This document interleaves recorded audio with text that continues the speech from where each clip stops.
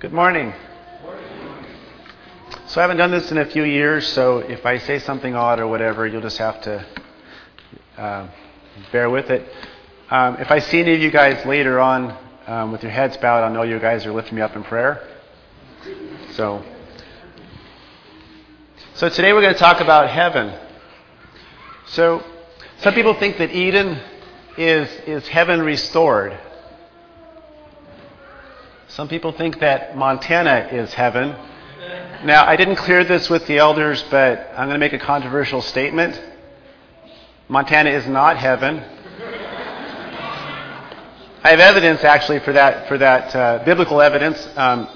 For those of you that follow the Jewish calendar, today is the start of, tonight, actually, at sundown is the start of the Feast of Tabernacles, or the Feast of Tents, where the Israelites would live in tents for a week. How many people want to live in a tent tonight? It's cold out there. Okay. Eden and heaven do have some things in common, however. Both of them, a river ran through it. Cherubim in both. But heaven is better than Eden. You see, Eden had its troubles. One of the interesting things about heaven is we know that in heaven there won't be any marriage, but in Eden it was made for marriage. Eden also had the tree of the knowledge of good and evil. In heaven will not be tempted. Eden is a shadow. So what does it mean to be a shadow? Babies experience everything with 5 senses, right? You ever wonder why they put everything in their mouth? Because they don't know what it tastes like yet. Everything's experienced with 5 senses. A shadow doesn't have a taste or a smell or a sound like anything or feel like anything. It is only an outline of what we see. It's a 2D representation of a 3D reality. In Hebrews 8, 1 through 5 we read, "Now the main point in what has been said is that we have such a high priest who has taken his seat at the right hand of the throne of the majesty in heavens, a minister in the sanctuary and in the true tabernacle, which is the Lord pitched, not man. For every high priest is appointed both to offer gifts and sacrifices, so it is necessary that a high priest also have something to offer. Now if we were on earth, we would not be a priest at all, since there are those who offer gifts according to the law, who serve as a copy and a shadow of the heavenly things, just as Moses was warned by God that he was about to erect the tabernacle. For see, he says, that you make all the things according to the pattern which was shown to you on the mountain."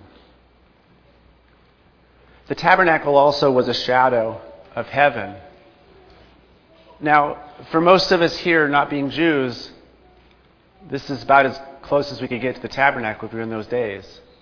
Now, if you were a Jew, you could go up into the courtyard. See the middle there, there's the altar there, where the people would come up and they'd slaughter their sacrifice. And for the most of them, that's as far as they ever got. A little further in is the basin where the priests would wash. Not the rest of the Israelites, just the priests. And then you see up there, the tent in the middle. Nobody went in there except for the priests. In that tent was the holy place, and there would be a table on one side of the bread of the presence. There'd be 12 loaves, one for each of the tribes of Israel. On the other side, there'd be the lampstand. But you know what? Even if I was an Israelite, I'd never see that, ever. And then beyond that, there's this curtain, and on that curtain is cherubim. Like the Garden of Eden, the cherubim guarded the Holy of Holies. No entrance. But the high priest, once a year, would go in past the cherubim. Better than Eden, we went past the cherubim. And they would go into the area where the Ark of the Covenant is. But none of us, none of the ordinary priests, would ever get to see that. In fact, when they would tear down the tabernacle, the sons of Kohath would put this cloth over it. And all you'd see is this blue cloth. That's all you get to see. Solomon's temple was built in the same basic structure as a tabernacle. Things were larger, right? If you were trying to carry around Solomon's altar, it's a bit heavy. It's a bit large, right? So this being a permanent structure, it didn't need to be portable. Everything was made larger, more permanent. An interesting thing, though, is that the cherubim move out one level in Solomon's temple. You see on the door of the tabernacle, or on the door of the temple, cherubim were carved in there. And when the priests went in to tend the lamps, to tend the table of bread, then ordinary priests at that point were going past the cherubim. Our main text today is Psalm 84. For the choir director on the Gittith, a psalm of the sons of Korah. How lovely are your dwelling places, O Lord of hosts. My soul longs and even yearned for the courts of the Lord. My heart and flesh sing for joy to the living God. The bird also has found a house, and the swallow a nest for herself, where she may lay her young. Even your altars, O Lord of hosts, my King and my God. How blessed are those who dwell in your house. They are ever praising you, Selah. How blessed is the man whose strength is in you, in whose heart are the highways to Zion. Passing through the valley of Baca, they make it a spring. The early rain also covers it with blessing. They go from strength to strength. Every one of them appears before God in Zion. O Lord God of hosts, hear my prayer. Give ear, O God of Jacob, Selah. Behold our shield, O God, and look upon the face of your anointed. For a day in your courts is better than 1,000 outside. I would rather stand in the threshold of the house of my God than dwell in the tents of wickedness. For the Lord God is a sun and a shield. The Lord gives grace and mercy. No good thing does he withhold from those who walk uprightly. O Lord of hosts, how blessed is the man who trusts in you. Starting out this psalm, for the choir director on the Gittith, a psalm of the sons of Korah. Well, who was Korah? Who are the sons of Korah? If you remember in Numbers, there were several rebellions that Moses had to deal with. One of those rebellions was the sons of Korah, being priests, sons of Kohath of the high priestly group. The sons of Korah led a rebellion against Moses, saying, Why are you so special? And why is Aaron and his sons so special? So they put censers. They put their altar in the censers, and they went in there to God, and God burned them up. Who were the Levites assigned to be singers? So this is interesting. You think that the sons of Korah writing psalms, they wrote several of them, they'd be the singing group. Well, no, they weren't actually. Asaph, Herman, Jeduthun, the sons of those priests, David set aside to be singers. And if you read the Psalms, you'll see those names several times throughout the Psalms. So what were the sons of Korah assigned? When David reorganized the worship in preparation for the building of the temple, he gave these jobs to different sons of Levi. The sons of Korah and the sons of Merari were gatekeepers. Their job was to make sure that none of the Israelites went into the holy place and died. That was their job. Gatekeepers guarded the entrance to the holy place. Gatekeepers did not enter the holy place. His job, he didn't get to see anything more than the other Israelites. Their job was to guard the gate. The sons of Korah were descendants from Kohath, the Levites in charge of the holy things. If Korah hadn't rebelled, this group here might have been some of those that got to go in and see the holy things. But rebellion has consequences. The sons of Korah were not in charge of the holy things. Going back to the psalm, verse 10. For a day in your courts is better than 1,000 outside. I would rather stand at the threshold of the house of my God than dwell in the tents of the wicked. As a son of Korah, it is better to stand on the threshold of the temple than to be those outside. Think about that.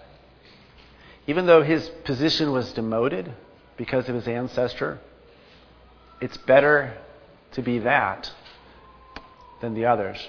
The sons of Korah were further in, closer to God's throne than the other Israelites. Verse 84. This is the funny part. Verse 3. The bird also has found a house, and the swallow a nest for herself, where she may lay her young. Even your altars, O Lord of hosts, my God and King. How blessed are those who dwell in your house. They are forever praising you, Selah. The birds are better off than the gatekeepers. They nest in the holy place. Any Israelite that went in there would be dead, but the birds were in the holy place.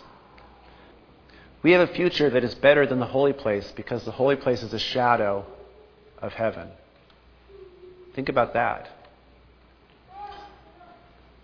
So what is heaven like? Moses, Aaron, Nadab, and Abihu, and the 70 elders saw God on a pavement of sapphire. You ever wonder how they knew what the cherubim looked like? God showed them. Isaiah saw a seraphim that cried out, "Holy, holy, holy," night and day, right? Ezekiel saw the vision of God riding on the cherubim, right? Those strange creatures in the 10th chapter of Ezekiel. But John records the best description of Revelation. Starting Revelation 1. I am the Alpha and the Omega, says the Lord God, who is and who was and who is to come, the Almighty. Then I turned to see the voice that was speaking with me, and having turned, I saw the 7 golden lampstands. And in the middle of the lampstands, I saw the one like the Son of Man, clothed in a robe, reaching to his feet, and girded across his chest with a golden sash. His head and his hair were like wool, were white, like white wool, like snow. And his eyes were like a flame of fire. And his feet were like the burnished bronze when it is made to glow in the furnace. And his voice like the sound of many waters.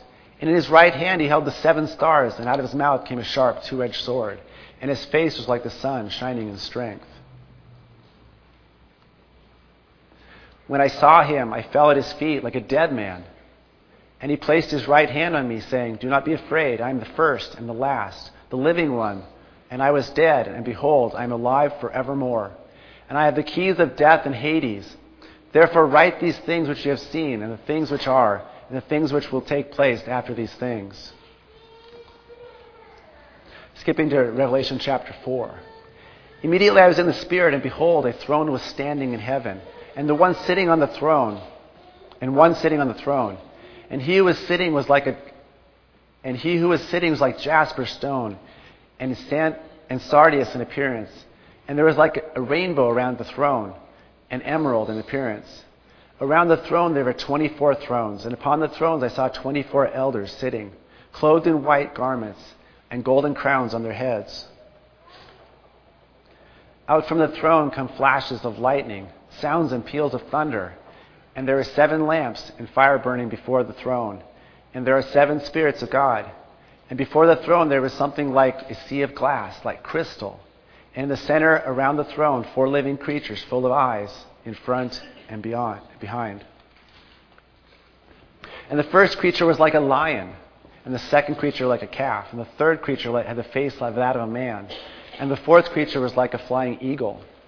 And the 4 living creatures, each one of them having 6 wings, are full of eyes all around and within. And day and night they do not cease, saying, "Holy, holy, holy is the Lord God, the Almighty, who was and who is to come."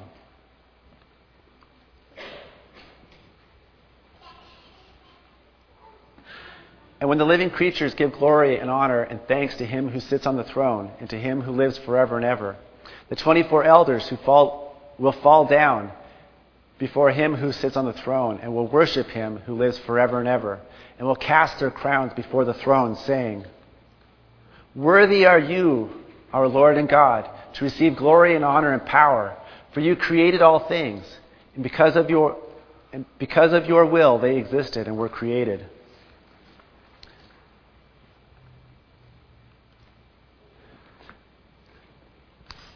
The middle part of Revelation, we see the judgments of God.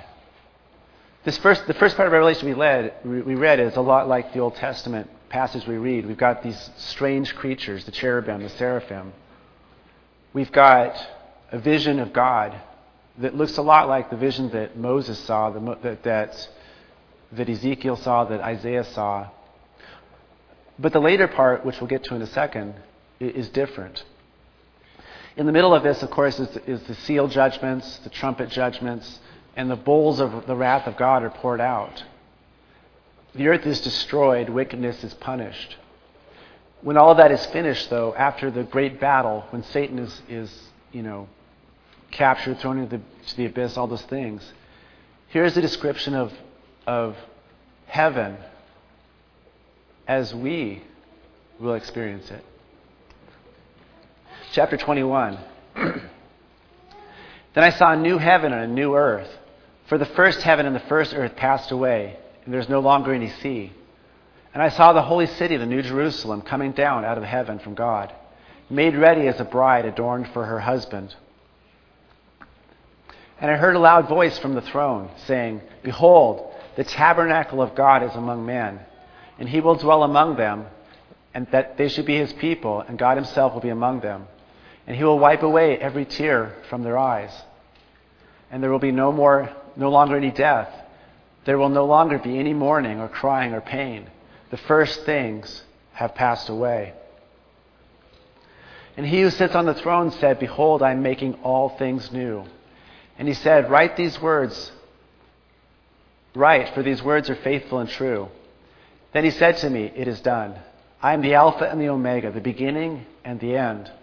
I will give to those who thirst from the springs of water without cost. He who overcomes will inherit these things, and I will be his God, and he will be my son. And he carried me away in the Spirit to a great and high mountain. And he showed me the holy city, Jerusalem, coming down out of heaven from God. And having the glory of God, her brilliance was like the very costly stone, a stone of crystal clear jasper. It had a great and high wall with 12 gates. And at the 12 gates, angels, the names were given to them, which are the names of the 12 sons of Israel. There were 3 gates at the east, and 3 gates at the north, and 3 gates in the south, and 3 gates in the west. And the wall of the city had 12 foundation stones, and on them were the 12 names of the 12 apostles of the Lamb. The material on the wall was like jasper, and the city was pure gold, like clear glass. And the foundation stones of the city were adorned with every kind of precious stone. The first foundation stone was jasper, the second sapphire, the third chalcedony, the fourth emerald, the fifth sardonyx, and the sixth sardius, and the seventh chrysolite, and the eighth beryl, and the ninth topaz, and the 10th chrysoprase, and the 11th jacinth, and the 12th amethyst. And the 12 gates were 12 pearls. Each one of the gates was a single pearl, and the street of the city was pure gold, like transparent glass. I saw no temple in it, for the Lord God Almighty and the Lamb are its temple. And the city had no need of the sun or of the moon to shine on it, for the glory of God has illumined it, and the lamp is its lamp, and its lamp is the Lamb. The nations will walk by its lights, and the kings of the earth will bring their glory into it. In the daytime, for there will be no night there, its gates will never be closed, and they will bring glory and honor of the nations into it. Then he showed me a river of the water of life, clear as crystal, coming from the throne of God and of the Lamb in the midst of the street. On either side of the river there was the tree of life, bearing the 12 kinds of fruit, yielding its fruit every month. And the leaves of the trees were for the healing of the nations. There will no longer be any curse, and the throne of God and of the Lamb will be in it. And his bondservants will serve him, and they will see his face. And his name will be on their foreheads, and there will no longer be any night. And they will not have any need of light of a lamp, nor will the light of the sun, because the Lord God will illumine it, and they will reign forever and ever. And behold, I am coming quickly. Blessed is he who heeds the words of this prophecy of this book. Behold, I am coming quickly, and my reward is with me to render to every man according to what he has done. I am the Alpha and the Omega, the first and the last, the beginning and the end. That's the biblical description of heaven. I know it was kind of long, but think about it. What a beautiful place. I, for one, think it will be better than Montana. So, if you're a Christian today, I want you to think about this. And I skipped some portions because, we don't want to miss the potluck, right? But it's a beautiful place and it's a beautiful vision. And sometimes we get so tied up in our troubles that we forget where we're going. So I want to encourage you, if you're a Christian today, remember where you're going. Because it's worth it. All of it is worth it. If you're not a Christian today is a good day to get your name written in the book of life. Also a reference in Revelation. Because those that are saved have their name written in the book of life. Today is a good day, if you're not a Christian, to make that decision, to know where you're going. I want to be like Paul when he writes to Timothy. This is what I want to say at the end of my life. I have fought the good fight. I have finished the course. I have kept the faith. In the future there is laid up for me a crown of righteousness, which the Lord, the righteous judge, will award to me on that day. And not only to me, but to all who have loved his appearing. He who testifies to these things says, yes, I'm coming quickly. Amen. Come, Lord Jesus. And the grace of Lord Jesus be with you all. We're going to sing a song. And if you want to get your name written in the book of life, there'll be elders in the back. Come find somebody. Come find who brought you. And we'll show you how that works.